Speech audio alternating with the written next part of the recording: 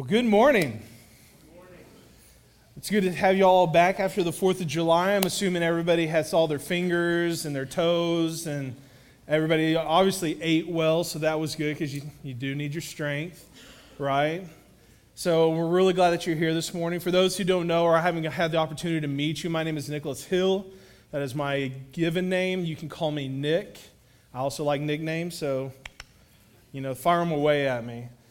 But if you haven't got to meet me, I'm the counseling pastor here at Solid Rock, and it's an honor. I got to preach last week and this week, and to put your minds at ease, Jason is okay. He's actually right here at the front, so stop calling and asking if he's okay. We fed him. He's had food and water. He did break through the knots that I tied him up with so I could preach, but we're really glad that you're here this morning and continue this Unstoppable Acts series as we continue to look at what God is doing in the church, and specifically today we're going to be looking at what God is doing in Paul's life and ministry.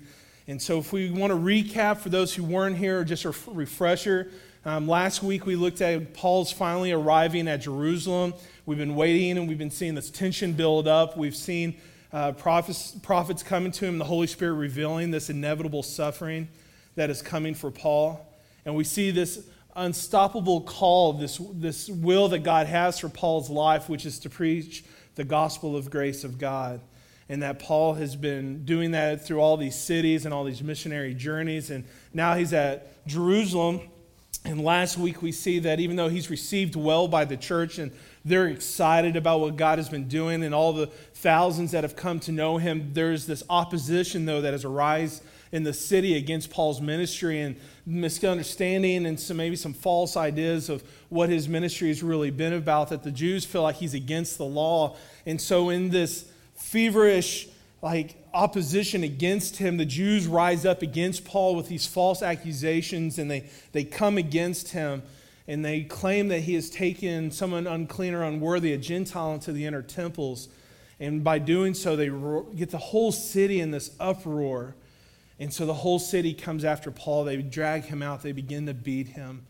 And as he's being beaten, we see that the Roman tribune has heard of what's going on, the commotion. The whole city is up in roar.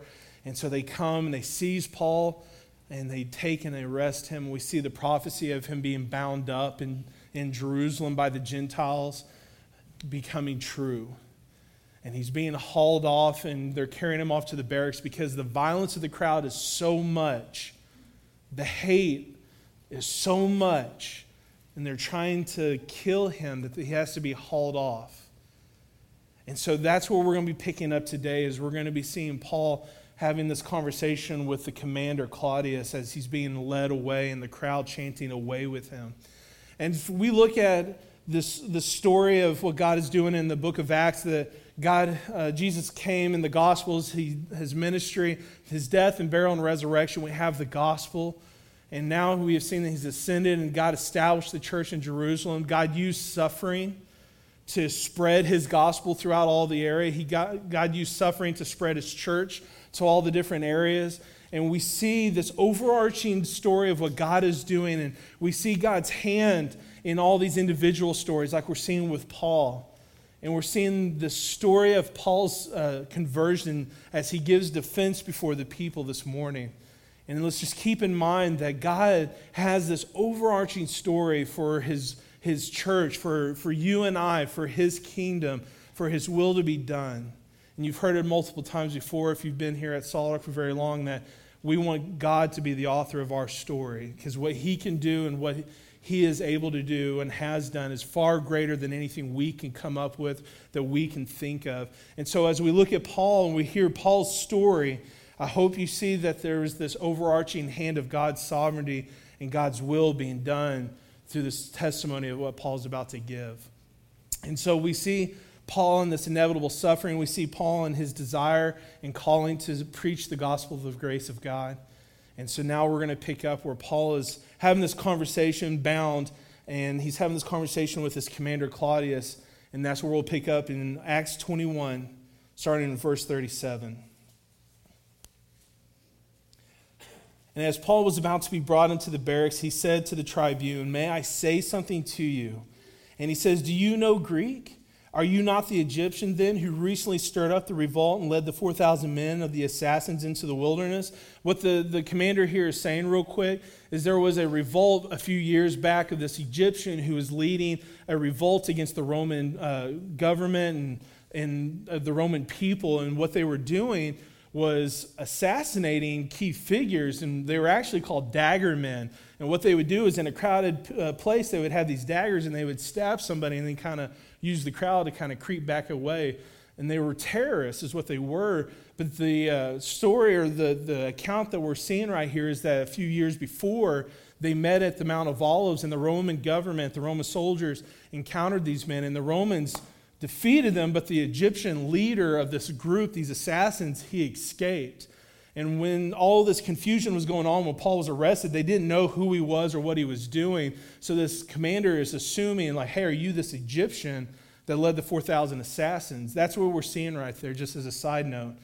And so Paul in verse 39 replies, I am a Jew from Tarsus in Cilicia, a citizen of no obscure city. He says, I beg you, permit me to speak to the people. Let's keep in mind that Paul has just been beaten. Thousands of people have come against him, a whole city, and he's now been arrested and being taken to the barracks. And as he's doing this, he's asking this commander to speak to the very people who want to see him killed. I don't know about you, but Paul's a bigger man than I am. Paul doesn't owe these folks anything. Paul has given his life to the ministry for so long, and the people have not always been grateful for that. He has been beaten. He has been stoned. He has even been in prison and run off. Like, Paul's met opposition and suffering throughout his ministry, as we've seen, and now we see this happening again in Jerusalem. And the first thing that comes to Paul's mind is this: I want to speak to these people so they may hear the defense that I want to set before them. And we'll see that the defense is not of Paul's life. Like, Paul's not saying, whoa, I didn't mean it. Hey, we can all be friends. I take it back. We'll start all over again. What Paul's defense is of the Lord Jesus Christ and this gospel that has changed his life. The gospel that Paul is willing to be imprisoned by, the one that he is being suffered for, and the one that he's willing to lay his life down. We look back, you remember in Acts 20, and Paul's like, I don't even consider my life worth of value, okay? It's the presenting of the gospel, the preaching, that thing that I've been called to. And so we see Paul, even in the midst of suffering and even in the midst of this hardship, is willing to put that aside so that he may speak to the people. Folks, the Christian life, whether you've been a Christian for a little bit or for a long time, is not easy. If you've come into the Christian faith thinking that's what it's supposed to be like, that if I become a Christian, that all of a sudden life makes sense and life's going to be better, there's no going to be hurts or pains or sorrows or struggles, that is not the case. That is not something we've been promised by God in His Word. If anything, the Christian walk to live a gospel-centered life is hard work. As we see here with Paul, that Paul is willing to go and do what is necessary, even though it is not fun, it is not easy. God never promised us easy. Did He promise us peace? Yes. Joy? Yes. Did He promise us that we would one day be without sorrow with Him? Yes. But in this life, there's going to be tribulations and trouble because we live in a fallen world. But God said, I've come and I've overcome the world. We see that in the Gospel of John. Why? He's like, so you can have peace. The Christian walk, gospel-centered living is hard. It is not easy. It is something we fervently have to work for. We look in the Gospels where it talks about laying down our cross or crucifying ourselves and picking up our cross daily to follow after God. I don't know about you, but I do not wake up in the morning and pop my head off the pillow and walk as a good Christian just because I woke up. Even if I have taken a shower and had coffee in my breakfast or whatever, I do not wake up and automatically have this desire to love and serve other people that may be ungrateful, rude, or hostile to me just because I woke up. I am a sinner saved by grace, and it is not because of anything in me but in Christ alone that we are able to do His will. And so to be a Christian is not easy. We have to have this focused intentionality of seeking after God every single day and every moment, because if not, we tend to do things in our own strength and our own power. And when we do that, and I can testify that I have done this, I have recently in the past year or so have walked in my own strength thinking I was doing the right thing, thinking I was doing the things for God. And even though I was doing these good things, they weren't sinful things that we would see like lying or cheating. I was trying to do things in my own strength, and I was burnt out. I was tired. I was used up. We don't just simply pop up and strive after God because we're just automatically good people when we get saved. We are still sinners. The sin doesn't have to own us, but it is still a part of us. And so one of the elements that we need to remember is that a gospel-centered life is hard work. It is not easy, but it is doable. And so as we look at Paul and we look at him going through this tribulation, this suffering, this affliction, and we see him desiring to continue to do the will of God, which is to preach the gospel of the grace of God, even though he is suffering. We see it as hard work. Paul never views this situation as negative. You never see Paul going, God, this isn't what we talked about. We never see him asking, well, God, where are you? Why me? We see Paul accepting this situation as a God-ordained circumstance. It did not catch God off by surprise, and God is now frantically trying to figure out how to help Paul, his missionary, his apostle, because God wasn't expecting the Jews to rise up against him and the Romans to help. God's sovereignty and his plan knew of this suffering. He even prophesied leading up to it that this was going to happen. And we look at, even though the people revolting against the gospel and against Paul and his ministry by taking him into custody, they have not thwarted the will of God. Think about this for a moment, that even though Paul is captive, he is still preaching the gospel of the grace of God. Even though he is captive, God's will of him suffering for the gospel and preaching the gospel is still happening. You see, no matter what you think you can do or someone else can do, they cannot step outside of the sovereignty of and the power of what God has already ordained or allowed to happen or what is in God's control. And so even though the people think they plotted and figured out a way to get rid of Paul, they have not stopped the will of Father. And so even though this has been Paul does not look at this as anything other than a God-ordained circumstance, even though it is negative, even though it is painful. So because of Christ, Paul is able to speak with freedom and boldness of the gospel of the grace of God. Even though he may be captive, he ultimately is free. And I think that's important for us to remember. In verse 40, we see them give him permission to speak. So let's pick up there in verse 40. And when he had given him permission, Paul, standing on the steps, motioned with his hand to the people, and when there was a great hush, he addressed them in the Hebrew language, saying, "Brothers and fathers, hear the defense that I now make before you." And when they heard that he was addressing them in the Hebrew language, they became even more quiet. And he said, "I am a Jew, born in Tarsus in Cilicia, but brought up in the city, educated at the feet of Gamaliel." I don't know if I'm saying that right, but if you're looking for a baby name, there it is. Okay? Baby Gammy. "According to the strict manner of the law of our fathers, being zealous for God, as all of you are this day." Paul asking in the midst of turmoil to speak, even though it was hard, living out the gospel, doing the will of the Father.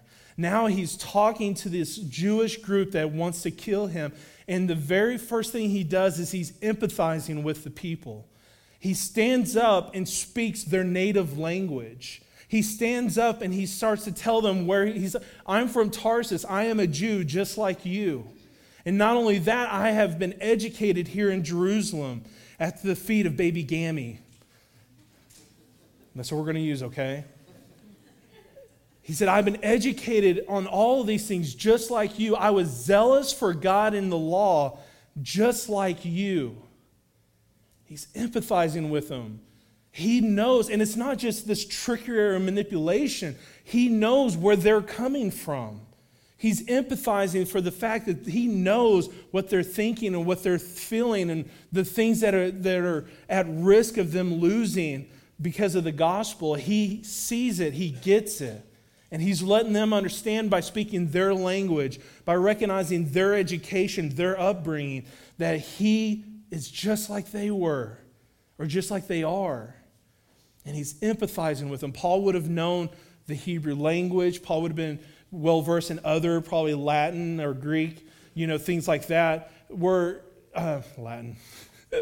And then Paul would have understand the Torah, the laws. He would understand religious purity rites, the festivals. Paul understood their culture. Paul understood the religion imminent, that he knew what they were thinking and feeling.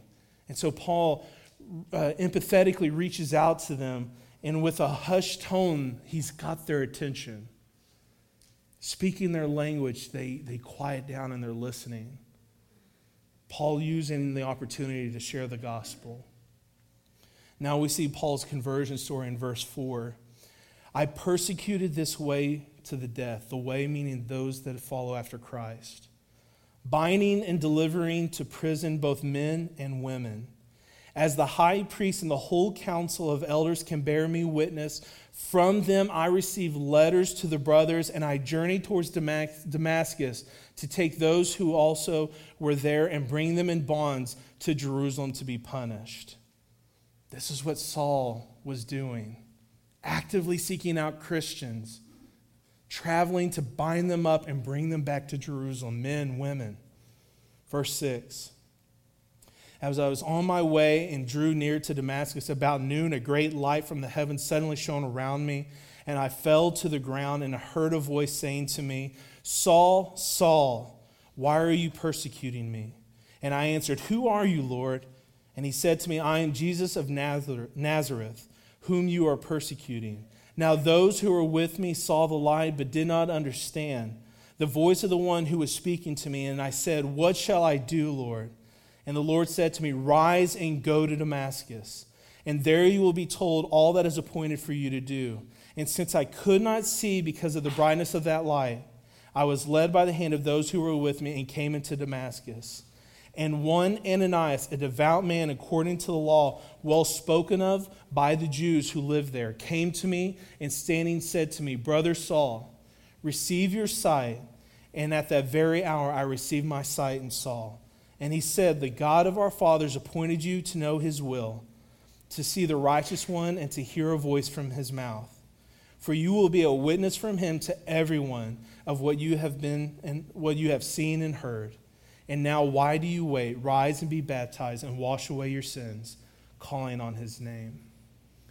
Paul gives his testimony of the conversion of what happens. We see this first in Acts 9 of the story of how Saul, the persecutor of the church and of God and of believers, how he came to interact with Jesus himself on the way to Damascus and become Paul.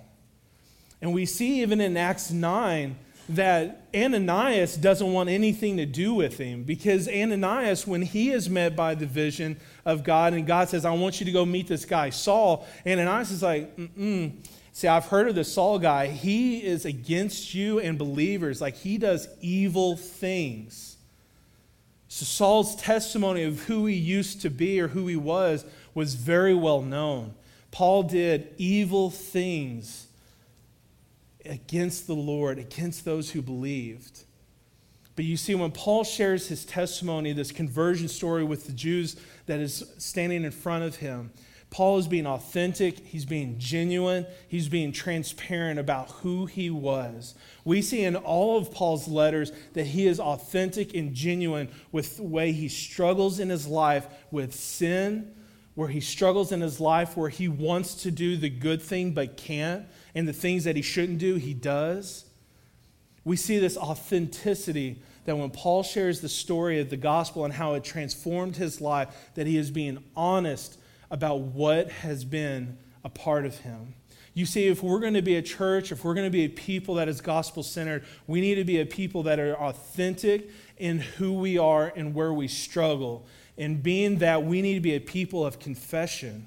We need to be a people who share and use the community of the gospel here at Solid Rock and in part of our community and be honest about where we struggle. Because the problem is you haven't gotten there yet. And the reason I know that is because I haven't, is we're still alive. We still struggle with the sin nature. It doesn't have dominion over us, but it still is a part of us. We talk about our salvation stories as in the past, but we live in a sinful day where we struggle with our sins on a daily basis. And it would not be honest or authentic for us to pretend that we are stronger or have got it figured out and we are not struggling like the other sinners. We are the other sinners.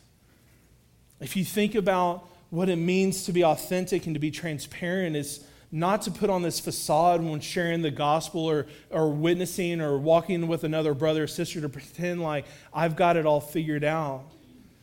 Authenticity and true confession is what are going to drive and encourage and draw people to the person of Christ.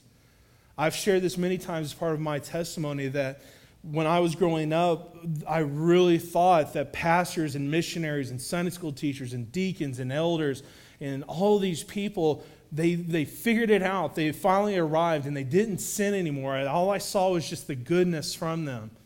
There wasn't ever this honest discussion about struggling, whether as a father or as a husband or as a son or as a worker or as an employee or just as a Christian in general. We want to have this authentic gospel. We need to be authentically and transparently and honestly confessing where we struggle at with things.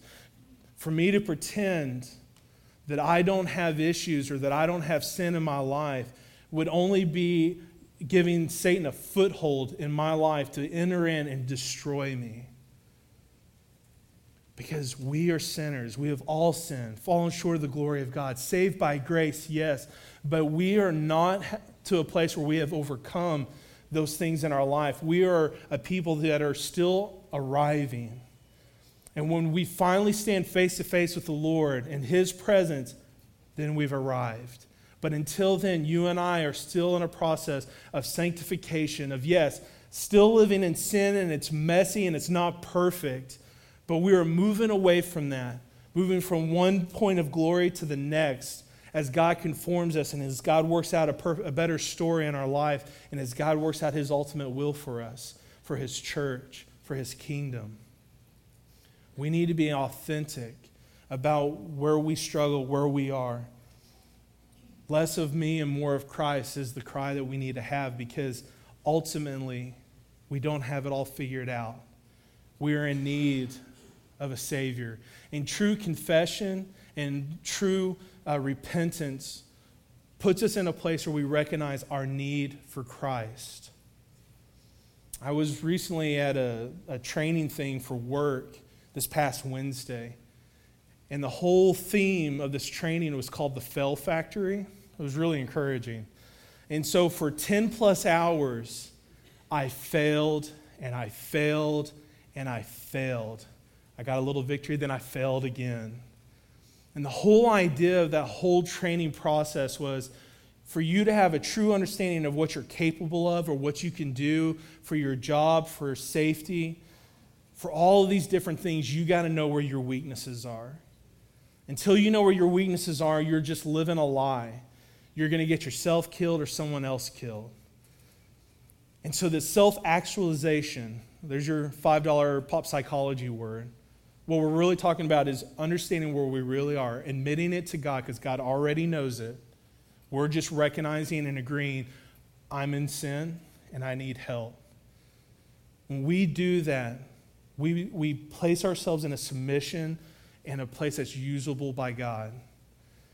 And great things for the gospel can happen when we are honest and authentic, where we struggle as a church, as we struggle as individuals, and we share about the powerful testimony of what God pulled us out of and what God continues to pull us out of on a daily basis.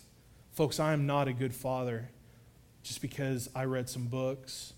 I get frustrated when I'm trying to look at the illogical nature that my son thinks for the 50,000th time. And I love to tell you that every single time I've responded like Jesus, but I haven't. Because here's the thing a lot of us will do is we get to this point of just being tired. We're just tired. And we just want them to go to bed, or we want somebody at work just to do it and stop asking us questions. You've heard the thing where this meeting could have just been an email, and you're just tired. And really, when we talk about it and we look, then if we're being honest, then we've probably come to a place where we're just doing everything in our own strength. And we're no longer being honest with ourselves, with our sin.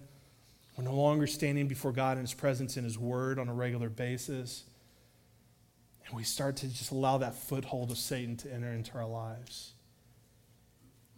We haven't arrived yet.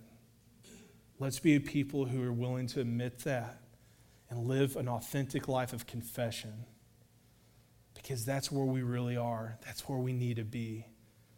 Where we're less and Christ is more. That's when great things happen. Let's be a part of God's will in that way. Excuse me. Verse 17. When I had returned to Jerusalem, when I was praying in the temple, this is Paul speaking, I fell into a trance and saw him saying to me, make haste and get out of Jerusalem quickly, because they will not accept your testimony about me. And I said, Lord, they themselves know that in one synagogue after another I imprisoned and beat those who believed in you. And when the blood of Stephen and your witness was being shed, I myself standing by and approving and watching over the garments of those who killed him. And he said to me, go, for I will send you away far to the Gentiles.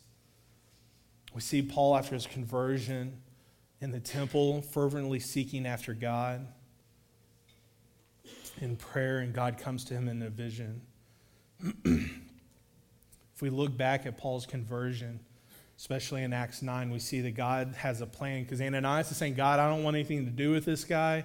He's just done evil things against you, against the believers. He's got papers to take men and women back to Jerusalem. And God tells Ananias, he goes, listen, do this, because my will is for this guy to be a minister of my gospel to the Gentiles and the kings and the others. And God, even at that point, is pointing to this ministry that Paul has of the gospel, the grace of God. This suffering that Paul's going to endure throughout his whole entire ministry. We see, even in negative times or negative situations, gospel living is centered on the fact that God is sovereign. That overarching story that is being written and being dealt out or lived out, He is in control of it. Even in negative situations that we live that are difficult and suffering, we tend to look at those and allow the lies of Satan to enter in, where we start saying, where are you, Lord? Why is this happening to me? Our feelings, we start to become discouraged. Folks, our feelings are not a good way to determine what is true and what is real. Satan will use those things to knock us off or to discourage us and to get us looking inward to ourselves and our own strength instead of looking at God. But a gospel-centered life is centered on the fact that God is sovereign and His word is true. And then when we seek after Him, He will be there. And so we see Paul seeking after God. We see God having this overarching desire of what He wants. And we see Paul's life and we see the individual story of how it's being told and lived out. And even though these situations are difficult and they're not easy, which we've already looked at, the Christian life is hard. Paul living out in this authenticity, that he knows his story, he knows what he's done. He knows he struggles with the sin but doesn't want it to have dominion in his life. We see him be authentic and live out that gospel.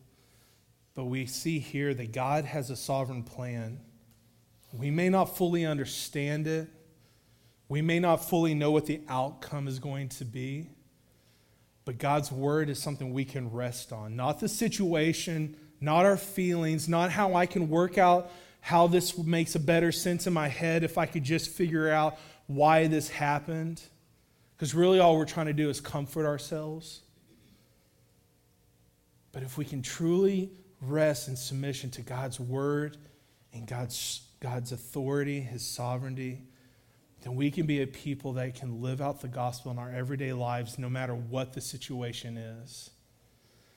Because he is in control, that nothing happens outside of his sovereignty, his control, his authority. As we look at these things and we look at the gospel and how it's normally met with opposition, it's hostile, that when we share the gospel, it won't always be received well. If I had it my way, we ended on 21 of 22 today. Verse 22 would be, and all the people fell down and worshiped the Lord. But next week, we're going to see that that's not the case. Excuse me. We look at people who are lost and we think, man, why do they reject the gospel? It's so good. But if you think even as believers, we do the same thing where we wrestle with God and we disagree because there's certain things we don't want to give up, like our comfort, like the things we think make us happy, like the things we think that are important or the things that define our lives. And we wrestle with God and we don't want to give those things up. And in fact, even ourselves can become hostile to him or rebellious in him because we don't want to give those things up that he's calling us to lay down. Even our idolatrous, sinful selves will fight against him. I think Jason was talking a while back about a Tim Keller quote is, if you don't disagree with God, then you're probably serving your own version of who you think God is. Because if you're not disagreeing with God as a sinful individual, then something's wrong, right? I pray and hope that as we seek after God in his word and through our daily lives, that even though he may do something like he said, where Paul's like, the people heard my testimony. They know who I am. They know what I've done. Even though God says, I want you to move on, that we can still say, yes, Lord, let your will be done. Even if that means we don't know what the outcome is going to look like. Or even if that means we know what the outcome looks like and we don't like it. That we can walk in submission to his word and his gospel and say, yes, Lord, let your will be done. Because God's greatest story that he is doing is far better than anything we could do. That we can come up with. I've worked hard at doing that before. I failed miserably. And you would think I would learn from that, but I still try it sometimes. And God in his lovingness reveals sin, that we do not have to stay in those things because our sins finds us out, folks. Our sins will find us out. Why? Because God loves us. He doesn't want us to stay in our sinful nature and our dirtiness. He's got this kingdom, this will, this gospel, the grace of God that he wants all those to hear and to accept and to receive that. And so let us be a people that work hard, not because we can influence God, but because we strive after his holiness and we move away from the messy, sinful nature that we are. Let us be a people that are authentic and transparent. But let us be a people who rest in the sovereignty of God, that we can trust that no matter what, he is in control and what he has is better. Not easy, but better. And we can walk in that, I think, with peace and joy. And it's beyond anything that we could ever understand or know. I'm going to invite the worship team back up. And as we start to come into a time of response and prayer, I don't know where you are on individual levels. I know you're here because God wants you to be here, and I know that God has a purpose and a plan for each and every one of you. If you're here this morning and we've been talking about the gospel, which is the fact that Jesus has come, he's died for our sins, that we all have, and because he defeated death by being buried and resurrecting again, he's defeated death that we may have life with him. If this is the first time or maybe you've never made that decision, then we want to encourage you to come and speak to us. We're going to have prayer partners in the back over here of the room that would love to talk to you. They're going to have lanyards that says prayer partner. Or if you're a Christian, you're a believer today, and you're thinking, man, I don't know if I have been living the way we see Paul living out for the gospel. If that's you, then maybe God is calling you to lay some things down before him, to say, I'm going to make a commitment and a trust that I trust you, that I am all in. And so as we come into a time of preference and the worship team starts playing, let's respond to the Lord this morning accordingly to how he is moving in your heart. Let's pray. Father, we come before you, Lord, and I just ask, God, that as we've heard your word, that, Lord, that it would be the only thing that we think about today is what you have revealed, not anything I've said or anything else. But that, Lord, that your word alone would speak and transform lives today. God, you do not need us to grow your church. You do not need us to grow your kingdom, but God, yet you choose to do so. And even though the world may come against us, and even we may be a part of that hostility, Father, we see that your sovereign plan cannot be stopped. So I pray, Lord, that our hearts would just be a desire to say yes to you and to submit to your story, your plan, your purpose, Father, because it's far greater than anything we could ever want or hope for. So, Lord, we come before you now and pray this in the name of Jesus.